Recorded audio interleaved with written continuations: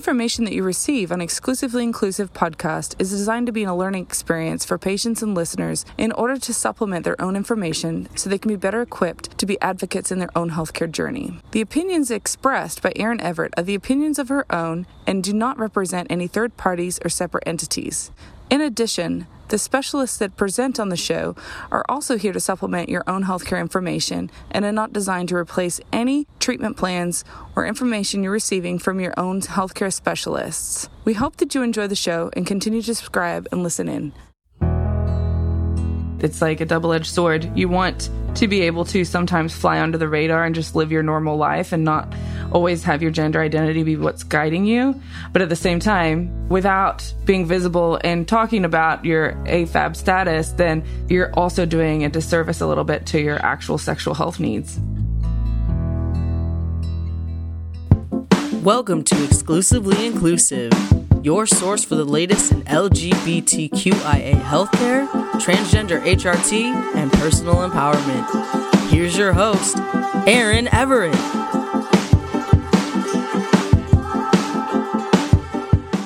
Hey everybody, welcome back and thanks for tuning in to Exclusively Inclusive. I'm your host, Erin Everett. On today's episode, we're going to be talking to Quentin Reynolds, who's the lead organizer for a program called Transforming.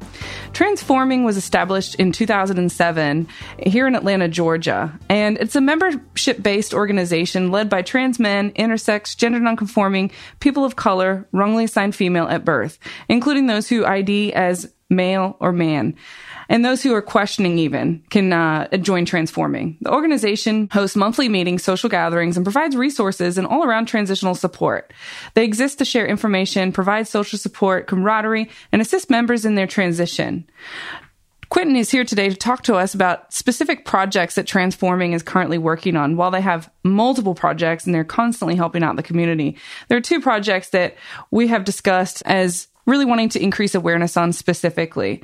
So without further ado, welcome to the show, Quentin. Hi, Erin. Thanks for having me again. My name is Quentin Reynolds, pronouns he, him, his. I'm the lead organizer for Transforming, which is a nonprofit organization for AFAB individuals. We have services, and our demographic is AFAB individuals that are intersex, trans men, gender non-conforming, and or non-binary individuals assigned female at birth. I've been working for the organization about 3.5 years.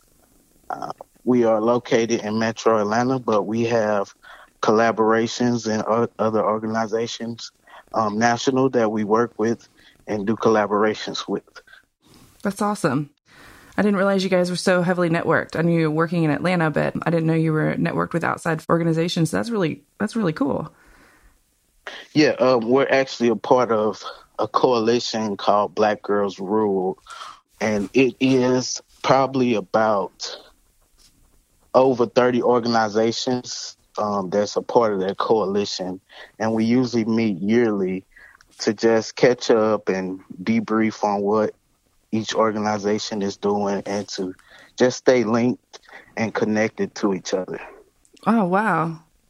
That's really cool. So, you told us a little bit about Transforming and your role with Transforming, but I know you guys are working on some specific projects. Do you want to tell us a little bit about the projects that you guys are working on right now? Yeah, of course. One of the main projects we're working on right now is our HIV sexual health project, and it's focused on AFAB individuals, but we are opening it to a broad scope of gender diverse individuals. But the project specifically is to bring awareness around sexual health in AFAB individuals, destigmatizing HIV in gender diverse people, and destigmatizing negative characteristics for AFAB people when it comes to sexual health.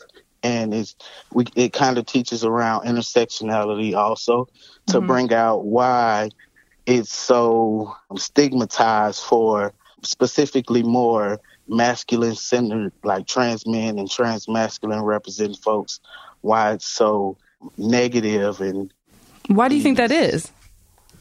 Well, what I've learned, it's about masculinity and people, when it comes to masculinity, they feel like if it's not associated with the gender identity that they present or how the gender identity that they are, that it like it doesn't exist almost. It doesn't exist, yeah. and it's kind of like it disassociates it or it invalidates that gender identity. Yeah, yeah, I would agree with that. I think, unless you're really working in the field, I mean, we can sometimes get caught up in our little bubbles.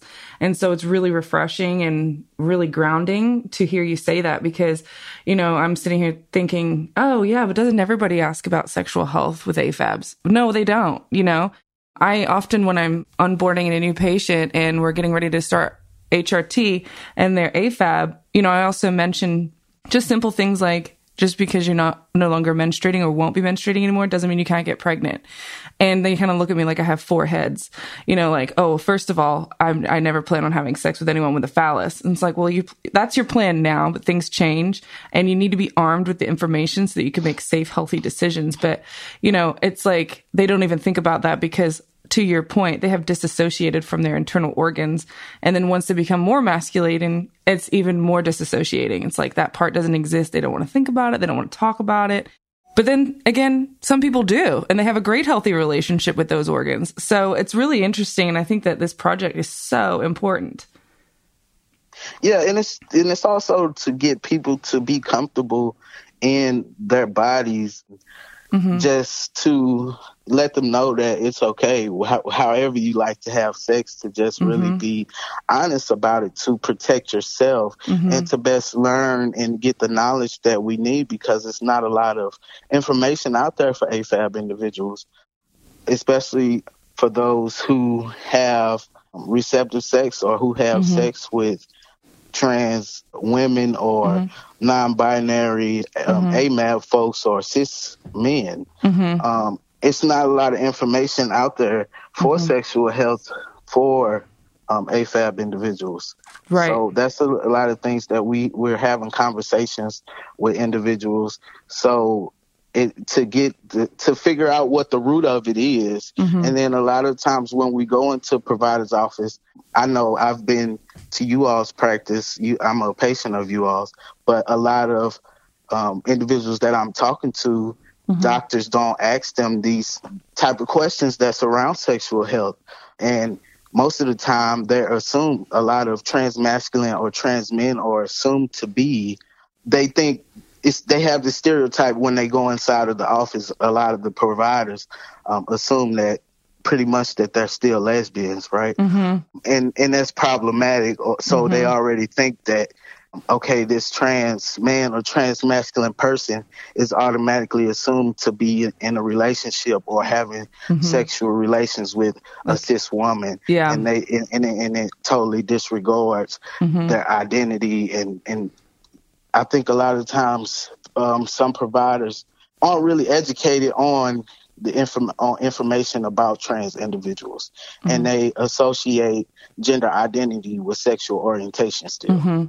Yeah, you're so right. That is like such a battle that we have to fight, because those two are so separate from each other.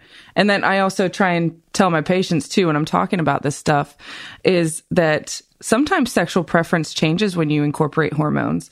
And so that's why I try to speak very broadly about sexual health and not make any assumptions. But I think it's so important what you guys are doing going into other provider offices, because, you know, what we do shouldn't be special. It shouldn't be unique, and it shouldn't be something that people come to us so that they can get that comprehensive care. And I think that's what so many like heteronormative, like cis people take for granted, is that they can walk into a provider's office and they're provided with the questions that they need to stay healthy. Whereas other people in the gender diverse community, either gender queer, sexually queer, all the different sexual preferences and whatnot, they can't just walk into an office and know that their provider is going to ask them questions pertinent to their own health. And so educating those providers and those primary care practices is going to be hard, but it's so important. Yes, it is important, especially when the rates are of HIV transmission in the trans community is so high. It is so high. And also when STIs, not just HIV. And we don't really have any research done on us, and we don't really know how hormones affect. I do know that it affects the lining of the vaginal canal. Yep. But a lot of individuals don't know that. And if you're having receptive sex, that puts you at more risk for transmission. And so these are just some of the things that we try to let individuals know, and like you said, sometimes sexual fluidity and sexual orientation changes during transition or hormone therapy. And sometimes it might not just be the hormones. Maybe you might be with a partner that you try different things or you experience with. And you really, I think transition is a part of really getting to know who you really are, because before you didn't really know. You weren't living your truth. Yes, so you weren't really comfortable at all, and you might not still be comfortable all the way within transition, but it's like a re-identity. You are re-getting to know yourself and what you like and what you don't like. And that's what I think that's what I think it is. I don't necessarily think it's the hormones changing it, but I think it's that medical transition and the developing those secondary sex characteristics that match how you've always felt.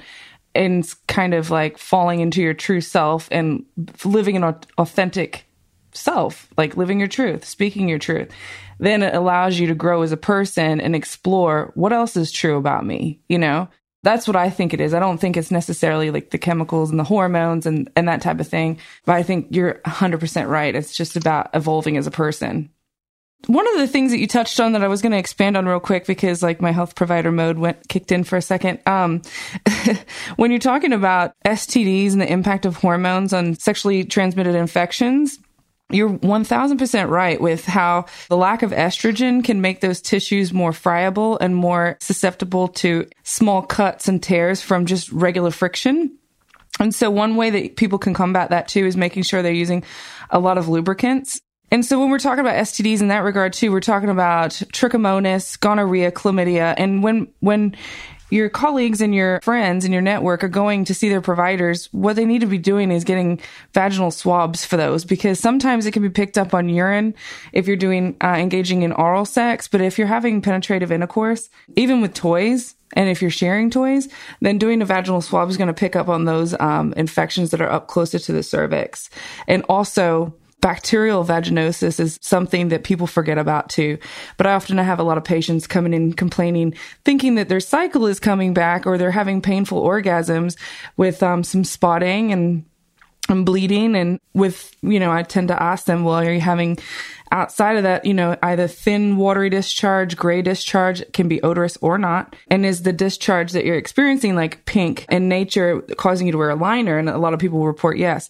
Well, when I treat them for bacterial vaginosis with just some topical gels or an oral medication, depending on their comfort level, that goes away. And so that can actually be considered an STD, because depending on who you're sexually active with, it can be passed back and forth, even though it's considered normal bacteria.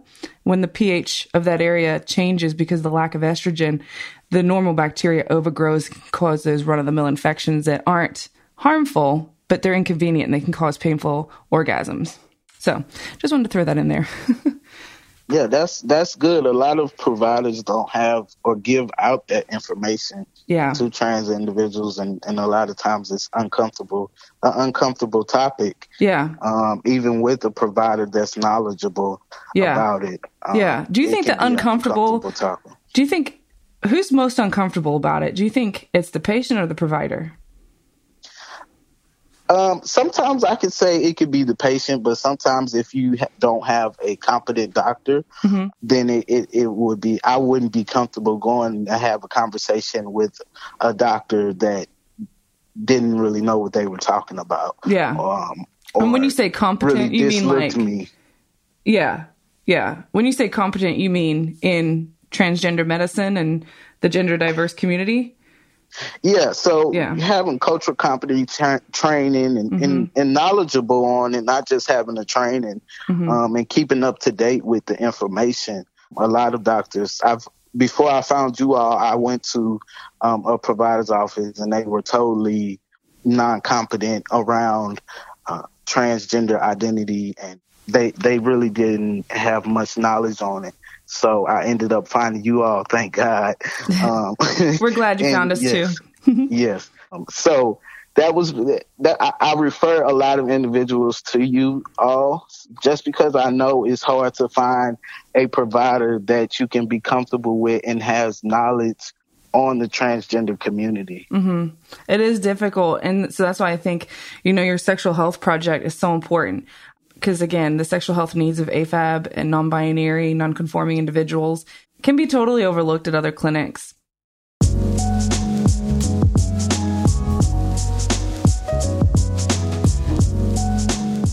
One question I had for you about that too, when you're going into these practices and trying to, provide competency training, are you guys talking about Truvada for PrEP? So we haven't exclusively started talking about PrEP. We do talk about prevention methods, but that has been a thing that we have been talking about, not just exclusively Truvada, but the exclusion for the other PrEP preventative measures. Descovy, yes. Yeah. So that's a lot of stuff that we've been having with a conversation we've been having within the community. Mm-hmm. Not so much as providers. When we go to, we do ask if they prescribe PrEP or what their procedures are for prescribing PrEP for masculine trans men individuals. Mm-hmm. And really, we've been discussing intake process and how that intake is done, who does the intake, how is the intake worded, and after the intake is done, like what are they doing afterwards to follow up? Like when they go in the back with the provider. And I will say that some of the providers are saying that when they do, after the intake is done, if the PrEP is needed or the questions that they answered, they will prescribe the PrEP. But we've also been doing conversations within the community around intake and around experiences that have been happening when they go into a provider's office. And a lot of the times individuals, or what it will stop an individual from going into the provider's office or being honest at the provider's office is how they're treated during the intake process and how things are worded during the intake process. A lot of the times individuals, doctors will say they're cultural competent, or providers will say that. And a lot of times it's not the provider that's the issue, it's the intake process and the people at the front desk that they've been having issues with. I had an issue with the gynecologist that I was going to. It was never an issue when I went in with him. It was always the front desk issue. Yeah. And to me, that is one of the most uncomfortable situations to be in, especially when it's a more the minority, or it's generally for cis women. The atmosphere is the environment. So when you're in there, you're already uncomfortable. Right. And before I went there, I had an issue over the phone, because they like, oh, are you calling for your girlfriend? And I'm like, I had to explain. But then when I went in, I had already talked to the same individual was there, and I was still misgendered when I got there. So that's brutal. It's a double-edged sword kind of. So that deters a lot of individuals from even going to have, especially to a gynecologist. That really deters individuals. So that's been a major focus of what we have been looking for. A lot of clinics will prescribe the PrEP, Truvada 2. Sometimes I've heard some people have had to lie because they've said that pretty much the doctor or the provider was saying that they weren't at risk. What? Yes. And that's a lot. That's some of the issues that is problematic. It's very problematic. And overlooked most of the time. Yeah. And excluded from stuff. Pretty much, if anybody's asking me about PrEP, they're at risk and probably need to be on it. So, I'm like interviewing people and asking them about their sexual practices. And I try to be very upfront and open with them. Like, I'm not being nosy. I'm just trying to like tailor your sexual health needs to you as an individual. I'm not being judgmental. I'm not just being like, hey, what kind of people are you having sex with because I'm nosy? I want to make sure that I'm addressing your sexual health needs. And I understand that everybody's approach is different. But so in that, every new patient that walks through my door gets that interview. And we actually have a sexual health screening where they can fill out if they're interested in HIV prevention or not. And a lot of people will mark not interested, but I've also looked at the type of sex that they're having. And then I say, well, I know you marked that you're not interested, but I just want to briefly tell you about it in case, your lifestyle habits change or whatever. I want you to have that information and know that you can come back and we can have a more detailed discussion about it, because what's relevant to you now may not be relevant in 3 years. And so that's also important. But so if a patient was to ask me about PrEP and, for whatever reason that interview hadn't occurred or whatever, if I wasn't the provider that saw them as the new patient or whatnot, I'm already like, okay, well, they obviously know enough to know about PrEP. So they're engaging in some sort of activity that puts them at risk for contracting HIV. And for the most part, and again, this is a blanket statement, but for the most part, Truvada for PrEP or Descovy for PrEP is an extremely safe medication, and prescribing it is not going to hurt them. And both drugs are a component of HIV treatment. They're not a complete regimen, but it's part of it. So, I explain to patients who are like, well, I just don't know if I want to take a pill every day, for the, 1 or 2 times a month that I might have risky sex. It's like, well, should you contract HIV, you're also looking at taking medication every day.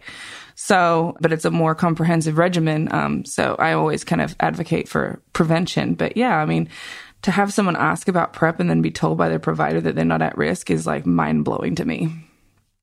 Yeah, and that's a struggle that a lot of AFAB individuals that do have risk behaviors go through. I've had conversations. I think that our transmission rate and HIV transmission rate have went up because lately the more disclosure and the more visibility that trans men have and trans AFAB individuals have has, I know I've been on social media and it's kind of like where I object now. It's more like a lot of people are saying, oh, I won't be one of those. And I think and I've had discussions with trans women and they're saying it comes with the visibility. They've been visible, more so because I think trans men I don't really like using the term passability, but a lot of the times we do have that privilege to blend into the cis society. And that it could be good and it could be bad. Right. At the same time. So the lack of visibility has provided less resource and knowledge for us, but with the visibility now, it's kind of like, now that we have all this visibility, people know about us and they're starting to learn about us, we're starting to be objectified. Yeah. And I've had this conversation that it's a thing that they have went through now. It's like, it's what trans men or trans masculine AFAB individuals are going through now with the objectivity, like, oh, I won't be one of those. And it's kind of like, you're not really a person. We're going to dehumanize you, but we want to try it out because it's the new thing. And with that, it's a lot of now trans men and trans masculine AFAB or AFAB non-binary people that are in relationships with trans women or cis men, or having not just relationships, they're having sexual encounters with them. Yeah, I think you're completely right. It's like a double-edged sword. You want to be able to sometimes fly under the radar and just live your normal life and not always have your gender identity be what's guiding you. But at the same time, to your point, without being visible and talking about your AFAB status, then you're also doing a disservice a little bit to your actual sexual health needs.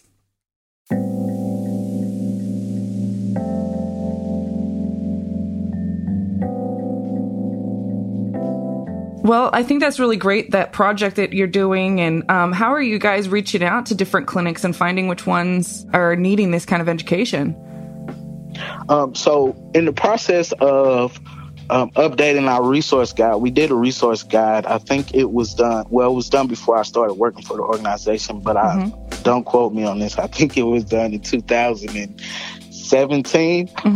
So we're updating that, and in the process of updating it, we are calling these providers' office and asking them the services that they provide, asking also if they have been trained, and if they have been trained, when was the last time they've been trained, kind of asking around what services they provide, do they have any trans-specific services, and then we're offering to have trainings if depending on the answers. I also have created a survey that I will be sending out to providers. It's a part 2 of our survey that I did.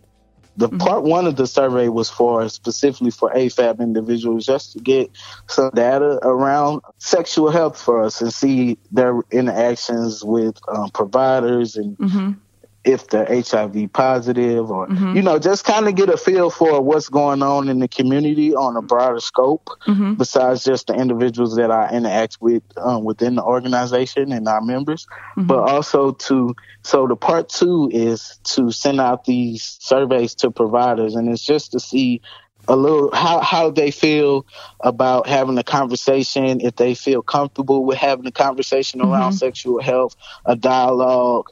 Have they had training? Have their office staff had training? Was it mandatory? Those type of questions.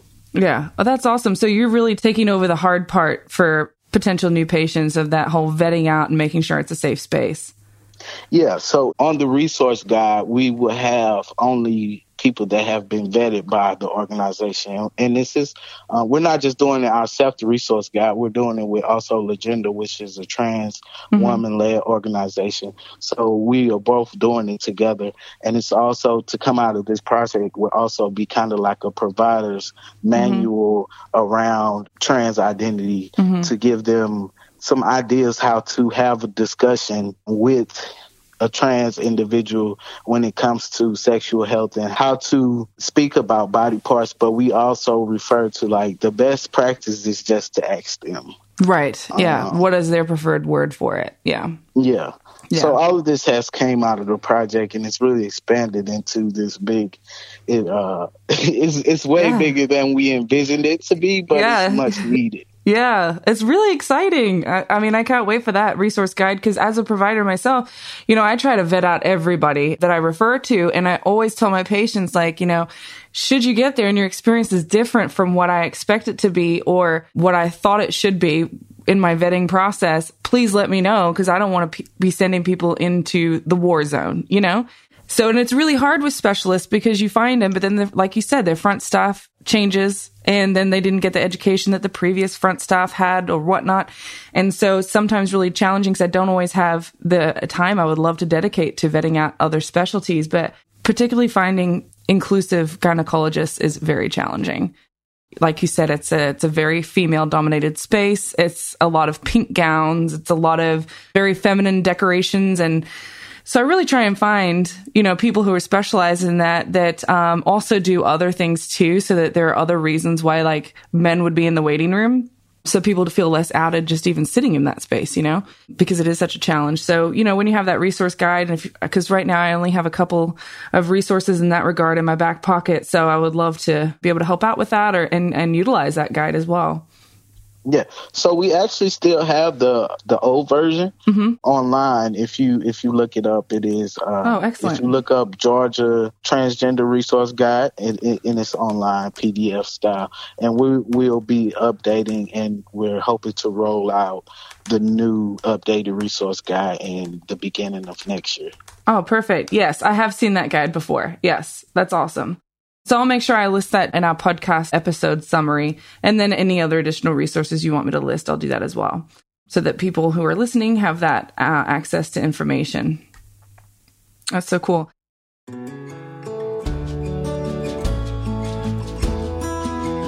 Hey everyone, I have a quick favor to ask. If you wouldn't mind taking a moment and just clicking the subscribe button on whichever platform you use to listen to my show, that would be wonderful. Not only does it allow you to get notified every time I publish an episode, but it also helps with my ratings and reviews, which what that means in podcast world is that I'm able to climb up in the rating scale and reach other listeners. The whole reason why I started this show is to access people who needed the information. So please just go ahead and click subscribe, then we can all be happy and continue to listen to this good quality free information. Thank you so much.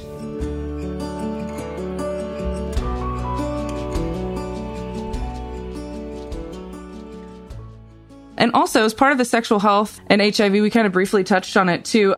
Are you also kind of addressing the lack of pregnancy prevention that's being offered to AFABs? Yes, actually, we are. We asked those questions in our survey also, but we are also in the provider's manual. What we hope to come out of both of these surveys is a broader survey that kind of brings more information and knowledge about trans individuals, so we can not only get more knowledge, but also to provide resources or to be included in when they're having these big research studies on individuals, so we can be included in that. A lot of the times trans women are included in these research studies, but most of the time when they're included, they're linked in with MSM, men who have sex with men. Mm-hmm. And I mean, to me, that's problematic, but they do generally have more resources than AFAB individuals. So a lot of this, what we're doing is to try to bring those resources up front. And then the second part is to get providers to acknowledge that there is a need to have these services like pregnancy prevention or HIV prevention, but inside the manual that we have for providers that it's almost done, it does have information around pregnancy and things to ask individuals when it comes to that, like if they're having receptive sex, or what we ask is if they have a partner or if they have sex with somebody that produces sperm. Mm-hmm. Those are some of the things that we have for the provider to ask. Mm-hmm. So that way they can kind of know, and they're not wording things wrong, like saying, are you having sex with somebody that has a penis? Because that can be sometimes traumatic to some individuals. Mm-hmm. Just teaching them how to word things to try to make the individual more comfortable. Mm-hmm. That way, if the individual is more comfortable, they'll be more honest, I feel. Mm-hmm. Yeah, I agree. That's awesome. Well, we look forward to the publication of that, and we'll definitely be able to disperse it and help out with that in any way. So, but you have another really interesting project that I feel like we should talk about. Yeah, so the other project, we have a few, probably about 7 projects. I know, you have a lot of projects. It's really exciting to go through them all. But I think, this one that we mentioned talking about is so important right now. Yeah, so with the climate and everything that's going on, I actually started this project before the movement that has been going on with Black Lives Matter movement and the racial tensions that's been going on. I actually started this project, Trans Stopping Violence Project, about a year ago. Mm-hmm. And the project came out of, I actually did a training with Men Stopping Violence. Mm-hmm. And it's an organization that is based here in Atlanta also. Mm-hmm. And they particularly focus on prevention pretty much around violence against women. So I took the training, and I seen how the educational approach they take is really beneficial to get an individual to realize or to have empathy or to gain knowledge around systematic views and systematic oppressions and how it could benefit what's happening with the trans community. So I came up with this project, Trans Stopping Violence. And it's particularly it came just to stop the violence that's happening towards trans women. The murders that has been happening with them, at least 20 plus every year. Right. Which is a lot. Yes. So I came up with this project, and then, of course, the Black Lives Matter movement has been going on. And when trans individuals have been murdered, they don't, and it's the same thing as a black cis man being murdered by the police is if a trans individual is being murdered by an individual just because they're trans. It's the same thing as a cis man being murdered by the police because he's black. So I think it's been a disconnect in the community, especially when Tony McDade was murdered a few days after George Floyd was. And I did see some representation for Tony, and I think it was more community-wise individuals. Yeah. But I didn't see a large representation for Tony in the movement when everybody was out protesting and marching. It wasn't a representation for him at all. Right. Yeah, because when I read your write-up on him on your website, I hadn't heard about his death or his murder. Yeah, and a lot of the times with masculine trans men, when we are murdered or a lot of times we're assaulted, raped, he was actually assaulted a few days before he was murdered, Tony was. And nobody brought that up. Nobody said anything. Nobody really acknowledged Tony at all, except for the community. The only outcry that we really heard came from within the community. And at first, he was still being misgendered in his death. So they were calling him, misgendering him the whole time. Even individuals that knew him were misgendering him to the media. So a lot of times we're either reported as being a cis woman when we're murdered or as a cis woman, the lesbian. So a lot of our numbers don't end up coming up. And I think it's a disconnect right now with the black community and the trans community because for black trans people, before anything else, before our gender identity, we're black. Right. And then when you come into, and a lot of times it was a sister that was attacked right after the George Floyd's protests. And it's like, we're fighting the same fight that you all are fighting, but when we come back in the community, then we have to be scared for our lives. Right. And it's a disconnect right now because I feel that I know it's a disconnect for me and from a lot of individuals I talk to, but it's how am I going to be fighting for the things you fight for? And then I have to fear for my life. To me, you don't want equality. You don't want equity. Right. You want privilege. Right. Right. And yeah. Yeah. We need to have more unity where people kind of embrace each other and fight this fight together rather than separate. So when you're marching for Black Lives Matter, it should incorporate all Black lives, regardless of gender identity, and make sure that there's support for the gender diverse community as well, and that we're announcing. And I think it's really important that we tell Tony McDade's story as well to give him some acknowledgement, because you're right, it was overlooked. It wasn't publicized. It was definitely in community magazines, like The Advocate did the write-up on it, the extensive write-up on his case, but it wasn't publicized in, other major news outlets like it was for George Floyd. And his death is just as important as anybody else's in that community.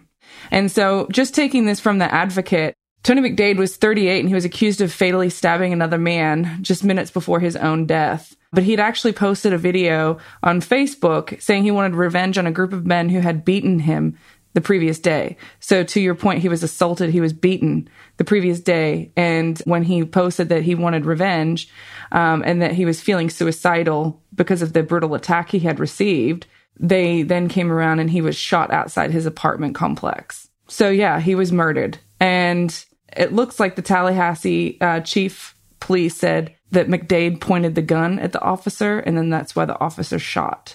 But I don't know that would be true. Yeah, I mean, I'm hearing different stories. Some people are saying he didn't even have a weapon. He probably didn't. I mean, look at the climate and the culture that we're in. And Tallahassee is they've had, prior to him, I believe they had two in the same month, two other cop killings that were done in Tallahassee alone. So I'm not positive that he even had a weapon. I think they just seen another black man and yeah.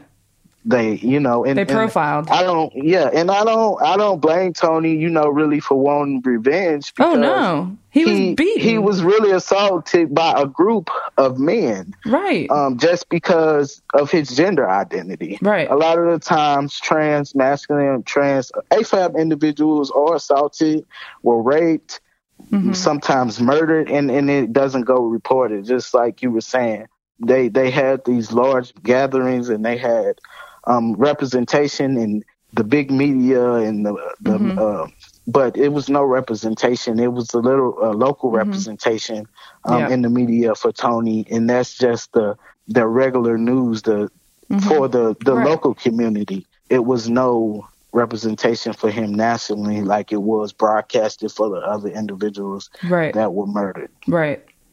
Yeah. And it says here in the article, he's at least the 12th transgendered American to die violently this year. They say at least because, to your point, not everybody is being identified as gender diverse when their death is being reported. So that number is probably higher. Yeah, it's those are just the ones that are reported, right? I know as of now we are at, I believe, 19 or 20. Yeah. And this project, Trans Stopping Violence, is to really, and we are more focusing on cis men and targeting cis Black men of this project is to, and this is a project, a collaboration. It's with Men Stopping Violence. They'll be helping us reach an audience and a demographic that we don't really have access to. Which is Black cis men. They have more access to them.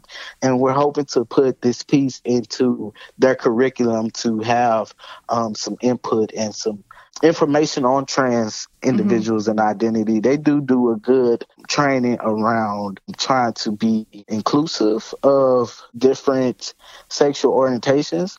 But I think our collaboration is bringing out more information around gender identity.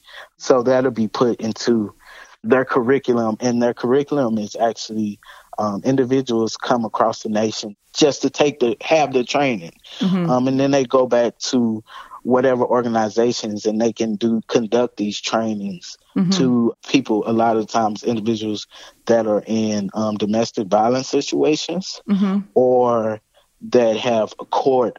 It's kind of like a diversion. They have court, instead of going to jail, they have to mandated to take this class and to pass it to, you have to be in the class and involved in the class to actually get credit for going to the class. Yeah. And deemed competent after it. Yes. So I believe this project and our collaboration with them will reach a lot of folks, and I hope it will do some justice and stop some of the violence that's been happening for individuals. I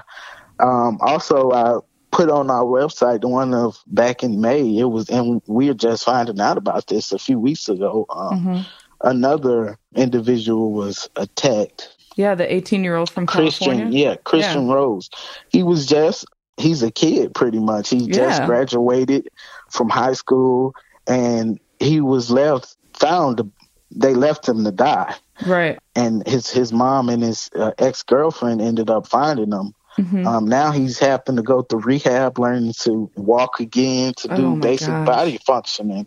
So we're hoping this brings out some type of empathy and humanizing people and stop making us seem like a lot of times individuals that are attacked, these are people that they know. These are not a lot of times random people that off the street. These are people that the individuals know. Yeah, you're right. And about his case is in, I think it was Los Angeles. And so you're talking about this violent hate crime occurring in an area that is supposed to be known as one of the more progressive, accepting areas. And so when you extrapolate that to areas like Georgia, that is, we live in our little bubble Atlanta that's fairly progressive and fairly inclusive. We have a lot of work to do, of course. But in comparison to other parts of Georgia, Atlanta is like the holy grail, But you're talking about this happening in a progressive area that's supposed to be safe and inclusive for people in the gender diverse community, or the LGBTQI community in general. And this type of violent crime is happening there. I mean, you can't even begin to imagine what kind of violent crimes are going unreported in less inclusive areas, you know? And in people in those communities where it happens, like rural areas of Georgia and other conservative states, they're often not even reported because the community is backing them for their decision for violence. Yeah, that has been an issue. That's why we focus a lot on collaborations. Yeah. Because if we are linking people, or we have other resources to get the information out. Yeah. Yeah. It's power in numbers. And people that we can't usually reach with just by ourselves. Yeah. And the unique thing about this project is it teaches about intersectionality. It teaches on the roots of patriarchy and the systematic views and systematic oppressions, and also, you know, how things are set up in the patriarchy and colonization, and pretty much how the systems work all the way from government to the media to the individual, how these things are passed down, these stereotypes and patriarchy views, that the world, not only the world, but I think what America was built on. So I think this project is unique, and it'll bring about, I hope we can reach a wide range of people, not just the people that, you know, would attack somebody, but also the people that are looking sideways or laughing or, you know, putting somebody out of a business because of, or won't hire somebody because they're trans. We did have a win in the Supreme Court a few weeks ago saying that they can't discriminate against a person because of gender identity or sexual orientation, but especially for places in the South that are places that right to hire, you know, it's still going to be a struggle. And because trans individuals always deal with discriminations on different levels. Yeah, of course, which is why, you know, because it's still, there's a law against it. However, employers who are discriminatory can find other reasons for dismissal and things, and not calling for an interview. So, you know, getting wide acceptance and, you know, more support for the community and what you're doing is going to be really helpful.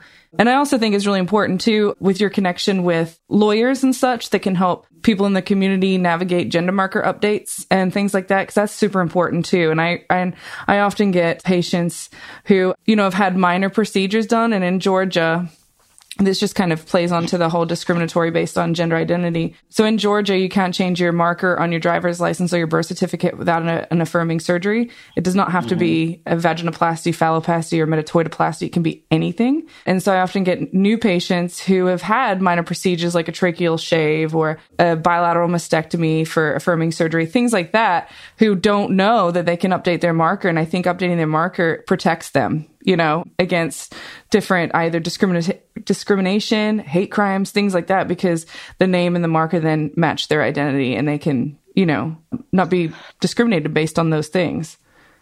Yeah, and we actually do a document project, and you all help us with, you know, passport clinic that we provide for individuals. And if you have, in the state of Georgia, if you have a passport in the passport office, you don't have to have a surgery requirement to have your passport match the gender identity that you identify as. And you can use that passport to go in also and change. You should be able to do that in any state. Right. You should be able to use your passport to go inside of the DMV and have your gender marker changed. But another, I'll touch on this a little bit. Our document project not only does that, but we help with services around marriage license, driver's license. And this year we are focusing on actually building a campaign to take away those restrictions for having to have a surgery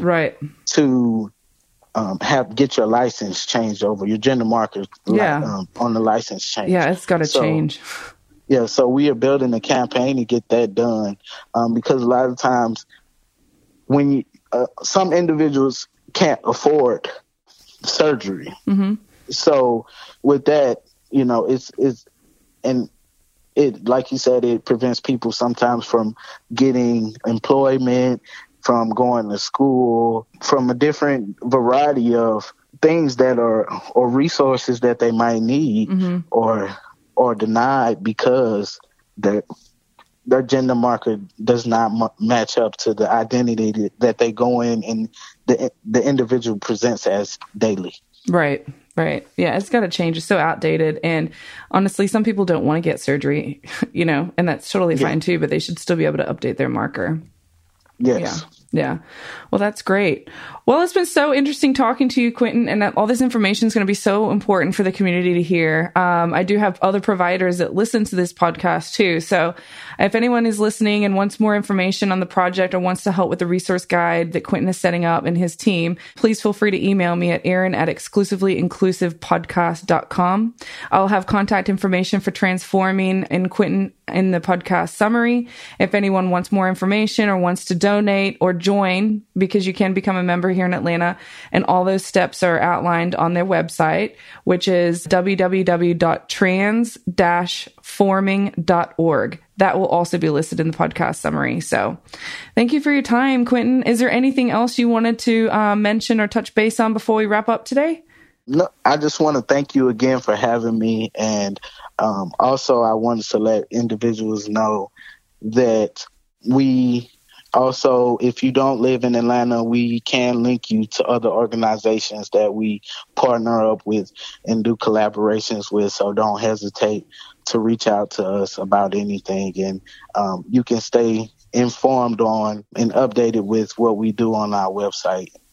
Excellent. Yes, that's so important because I have listeners from out of state. So if you're sitting there listening thinking, oh, why don't I have an amazing organization like this near me? Reach out to Quentin and his team, and they can potentially link you with an organization closer to you that can help you navigate finding a safe healthcare provider, some documentation assistance, and all those types of things. So thank you so much. And thank you for coming on the show. I know you're really busy with all the work that you're doing, and I really value everything that you're doing. And if there's anything that I can do to help you out or make your projects more well-known or anything like that, you just let me know, and I'll be happy to assist. Will do. Thanks again, Erin. You're so welcome. Remember, everybody, stay fierce and live your truth.